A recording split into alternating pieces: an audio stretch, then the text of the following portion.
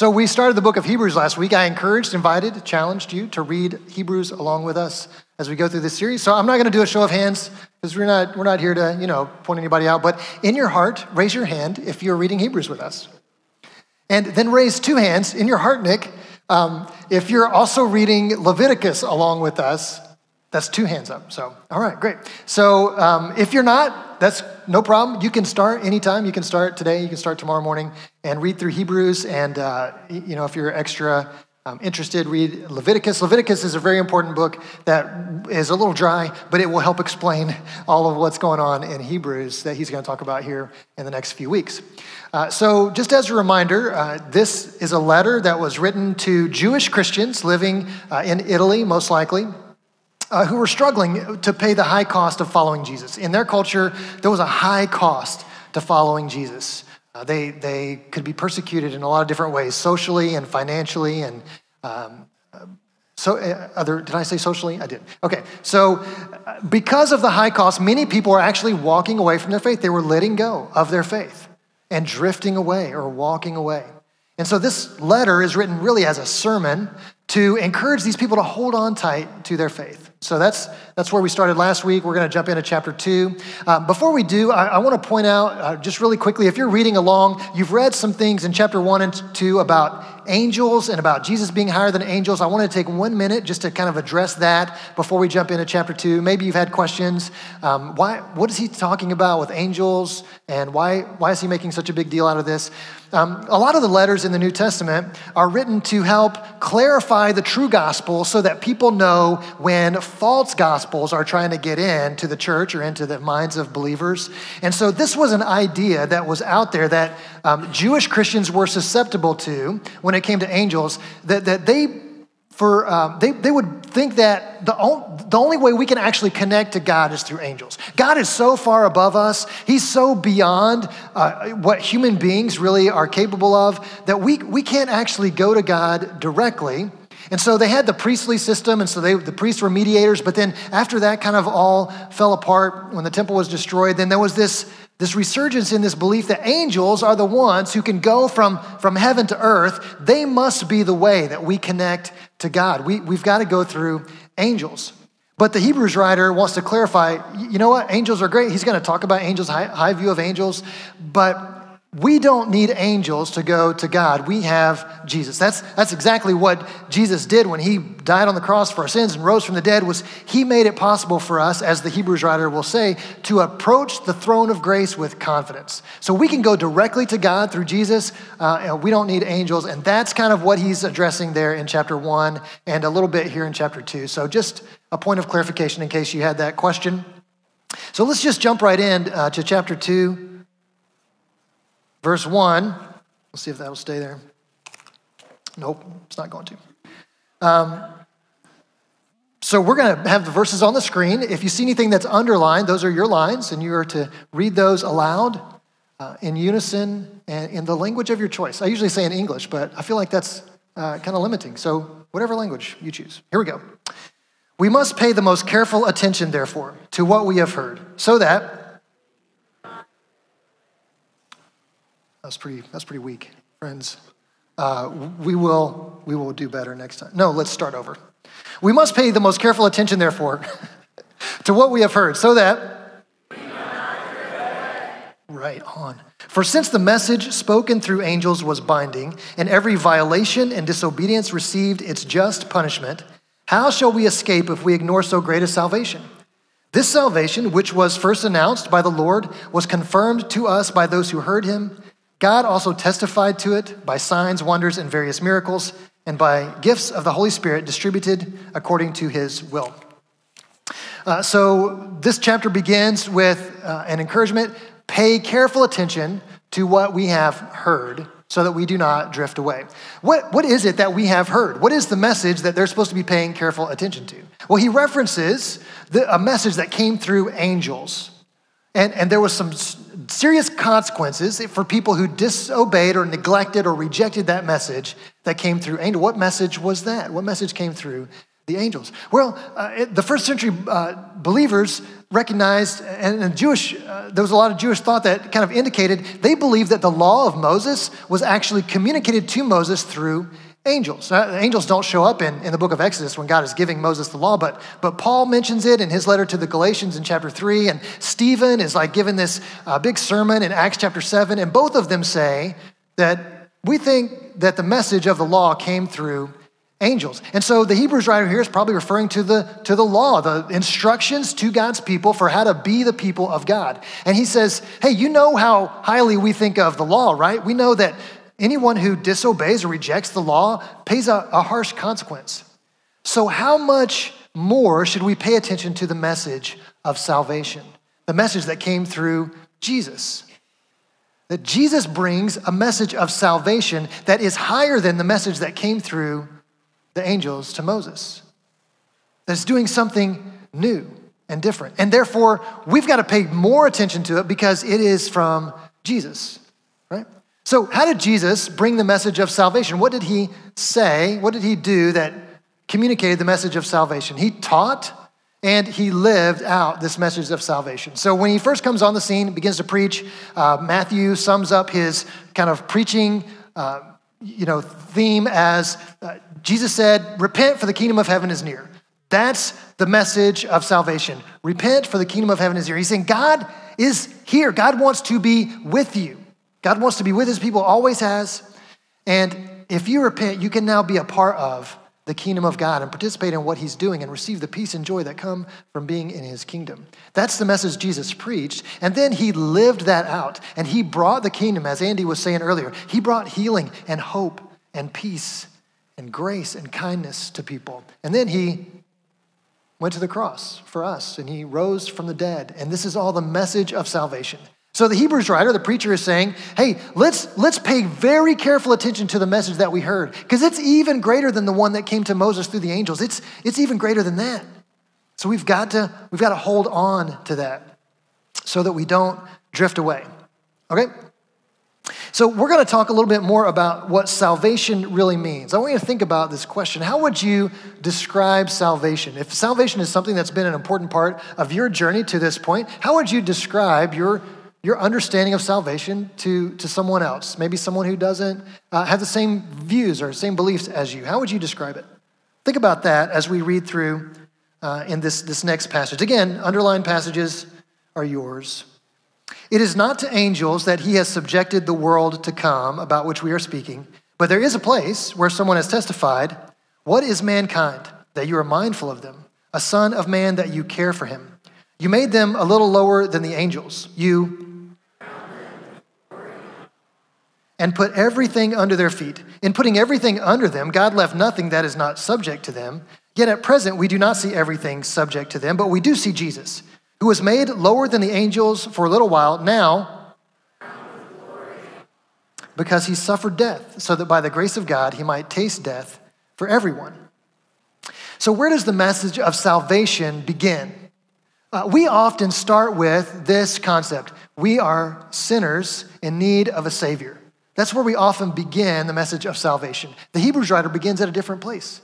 He begins with what we were before we became sinners in need of a Savior. That humanity wasn't created as sinners in need of a Savior. We were created to be crowned with glory and honor. This is from Psalm 8, by the way, which is a great tie-in here. If you want to go back and read Psalm 8, it ties in really well with what the preacher is saying here. So Psalm 8, we were created to be crowned with glory and honor. And that's the beginning of the message of salvation. It begins with this question, who were we intended to be from the beginning? And then we have to ask the next question, well, who are we now? If that's not what we see, if we don't see human beings, like if you look at all of humanity, kind of the scope of humanity, does it look like we're living as people who are crowned with glory and honor? Not so much, right? I mean, if so, we wouldn't see all the evil and injustice and oppression and bad drivers, and I mean, it's bad out there. We are not living as humanity, as people crowned with glory and honor. But the writer says that Jesus has earned that spot. Jesus is crowned with glory and honor. So he has gone before us to show us what is possible, where we could be. Yeah, this as humanity, this is who we are. We are slaves to sin and death. That's who we are as humanity. Now, I was very gently and kindly corrected by one of our members after first service to clarify to you that if you are in Christ, you are no longer a slave to sin and death, okay? That's not who you are currently. But as humanity, who we are, that after the fall, Adam and Eve sinned and sin and death come into the world, humanity becomes slaves to sin and death. That's our inheritance from Adam and Eve. You can thank them later. But that's who we are without Christ. So we were made to be crowned with glory and honor. We are slaves to sin and death.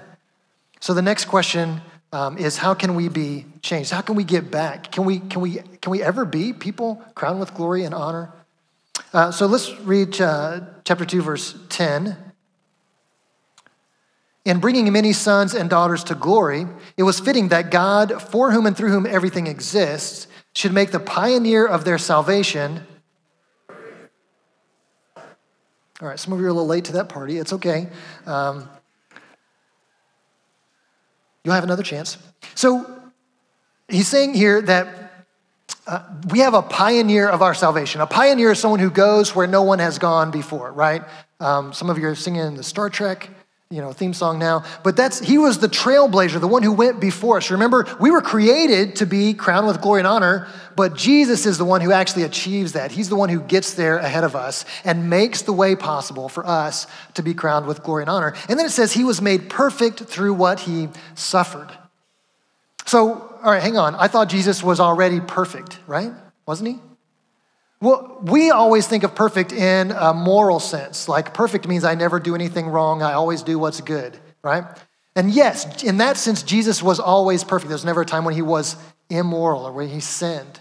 But that's not the sense that the author is using perfect here. He's talking more about a completed purpose, something that has fulfilled its purpose. It's been made complete. It's perfect in that sense, okay? So I have, on occasion, made the perfect hamburger. I need you to know this. It's really important. If you need the perfect hamburger, I've done it.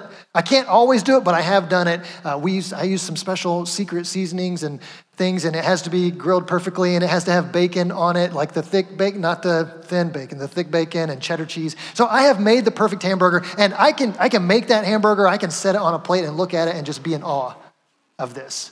But it's not complete until I eat it, right? I mean, what's the point of having a beautiful hamburger out there if I don't get to eat it? It fulfills its purpose at the end when I get to enjoy that perfect hamburger, right? So in this, I know that's this kind of silly analogy, but in the same sense, Jesus, his purpose was completed when he suffered. When he suffered. You think, well, why did Jesus have to suffer?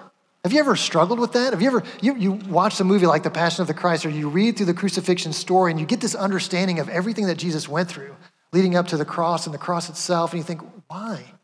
Why all of this? It seems like too much. It seems extreme, and it's heartbreaking, and it's hard to watch, it's hard to take in, it's hard to make sense of. Why did Jesus suffer? Well, the author here says that this is what completed Jesus' purpose. That our salvation, the way that we go from people who are slaves to sin and death to being crowned with glory and honor, is through the suffering and death of Jesus. This is the path that we walk in order to be the people that God created us to be. He was made complete through his suffering. So why did he suffer? Let's talk about that a little bit. And what you're going to see here is a theme of family that I think we don't always put suffering and family together. Well, maybe you do. I don't know. But that this is a theme that we tie together spiritually. That's not always obvious, but this is really important. I want you to see this. So let's go to verse 11. Are you ready? Okay, good. Both the one who makes people holy and those who are made holy are of the... So Jesus is to call them brothers and sisters. Ooh, I love that. Jesus is not embarrassed by you. How many of you have been embarrassed by yourself? You're like, I can't believe I did that. I can't believe I said that. I hope no one saw that. I hope no one heard that. I hope no one remembers that. We're embarrassed to be related to ourselves. And Jesus is not ashamed to call us brothers and sisters. Isn't that amazing? Isn't that beautiful? There's so much peace and security and comfort in knowing that at our worst, when we are guilty and ashamed and embarrassed, he's not ashamed. I mean, if you're a parent, you know what that's like, right? It doesn't matter what your kids do things that embarrass you, right? And vice versa, correct? But we're not ashamed to call them our children. It doesn't change who they are, how much we love them. I love that. So anyway, that's kind of a side note that I just think is beautiful. But here's what he's saying is that the one who makes people holy, that's Jesus, and those who are made holy are of the same family. Now, why is this family language sort of tagged onto this conversation about Jesus being made complete through suffering? Well, here's why. It was Jesus' suffering that allowed him to identify with us so that we have this thing in common that unites us as a family. Isn't it difficult to really count on someone who doesn't know what you've been through, right? Isn't it really difficult to hear advice or get input from somebody that doesn't really know you and know what you've been through, know where you come from, know all the struggles that you've had, that you're having? And Jesus knows. He knows what it's like to suffer so that he can identify with you and me, so that he can call us brothers and sisters. He always intended for us to be his family. God, if you read through the Old Testament, this language is all over the place. God has always intended for his people to be his family. He wasn't just looking for a nation of servants. He was looking for a family. And that language is all over the Old Testament. And the author quotes some of that in Hebrews chapter 2. And you see that popping up. This story of redemption throughout Scripture is just shockingly clear about how desperately God wants to be with his people and call us his children. Remember why all of this is being written to the Hebrews. These people are paying a high cost for following Jesus, so high that some of them are walking away. They're drifting from their faith. They're saying it's not worth it. And he just comes back again and again. But to just remember what God went through to get you to this point. Remember how much he loves you. Remember that he calls you sons and daughters. Don't let go. Hold on tight. All right, let's continue. We're going to see more of this. Jesus identifying with us, which is what we would call empathy, in the next few verses, 14 through 18. Are you ready? Yes, good, great. Since the children have flesh and blood, he too, so that by his death he might break the power of him who holds the power of death, that is, the devil, and free those who all their lives were held in slavery by their fear of death. For surely it is not angels he helps, but Abraham's descendants. For this reason he had to be made like them, in order that he might become a merciful and faithful high priest in service to God, and that he might make atonement for the sins of the people, because he himself suffered when he was tempted. Ooh, let's say that again. One more time, listen. Oh yeah, sorry, you're right. Just listen to this though. Like, who can really get you? Who really gets you? Who really knows why you are the way that you are? Why you do the things that you do? Who can understand what it's like to go through what you've been through? Now say it again, those three words. Man, Jesus is able. He gets you. He understands you because he chose to suffer. He can identify with us in our suffering. Being a human is difficult, isn't it? And it would be impossible to be on the road to being crowned with glory and honor if there wasn't someone who could understand what it's like to go through what we've been through. Jesus chooses to identify with us so that we can be connected to him, so that he can fulfill his purpose. He can become a merciful and faithful high priest. We'll talk about the high priest stuff later. But it's because Jesus chooses to empathize with us in this way, to be able to look at us. Has anybody ever heard you express something that was painful and said, I know how you feel, and your thought and maybe what came out of your mouth was, no, you don't. You don't know how I feel. Jesus does. He's able. He can help us in a way that no one else can help us. No self-help book or YouTube video or TED Talk or philosophy that's out there. Because he chose to suffer, he identifies with us. Again, this is the preacher saying, hold on tight, don't let go, get a grip on Jesus. I know it's hard. I know there are a lot of challenges in the world that make it difficult to be a Jesus-centered person, to be a Jesus-centered community in this world. But hold on tight. He gets you. He understands you. He calls you brothers and sisters without any smirking or snarkiness or sarcasm. He actually likes you. Hold on tight, because you can't get that anywhere. All right, let's circle back to chapter 2, verse 1. This is where we started, and this is where we're going to end. We must pay, therefore, to what we have heard, so that we do not drift away. And we have got to pay careful attention to this gospel that Jesus came and taught. Repent, for the kingdom of God is near. God wants to be close to you. God wants you in his family. God has always pursued us. We often think of it in terms of God wants us to pursue him, right? And there's some truth to that. Seek him and you will find him when you seek him with all your heart, from Jeremiah 29. That's true. God has also always been pursuing us. When we think of pursuing God, we think, well, I have to be better. I got to be holier. I got to be more righteous. I got to stop doing bad things and start doing good things. And that's how I pursue God. And maybe one day I'll be good enough that he'll actually let me into his family. Oh no, that is not what's happening at all. God has always been pursuing us. That Jesus became lower than the angels. And he suffered for us because God is pursuing relationship with us. So that's the message that we have to pay careful attention to so that we do not drift away. We've got to have an anchor. About 20 years ago or so, Sarah and I went to Virginia, took a trip there. We were at the Chesapeake Bay. You remember this? We went kayaking on the Chesapeake Bay on this flat top tandem kayak. We rented it for we had 2 hours or something to go paddle around. And so we were out there just paddling around, having a good time. It was a beautiful day, sunshine and everything.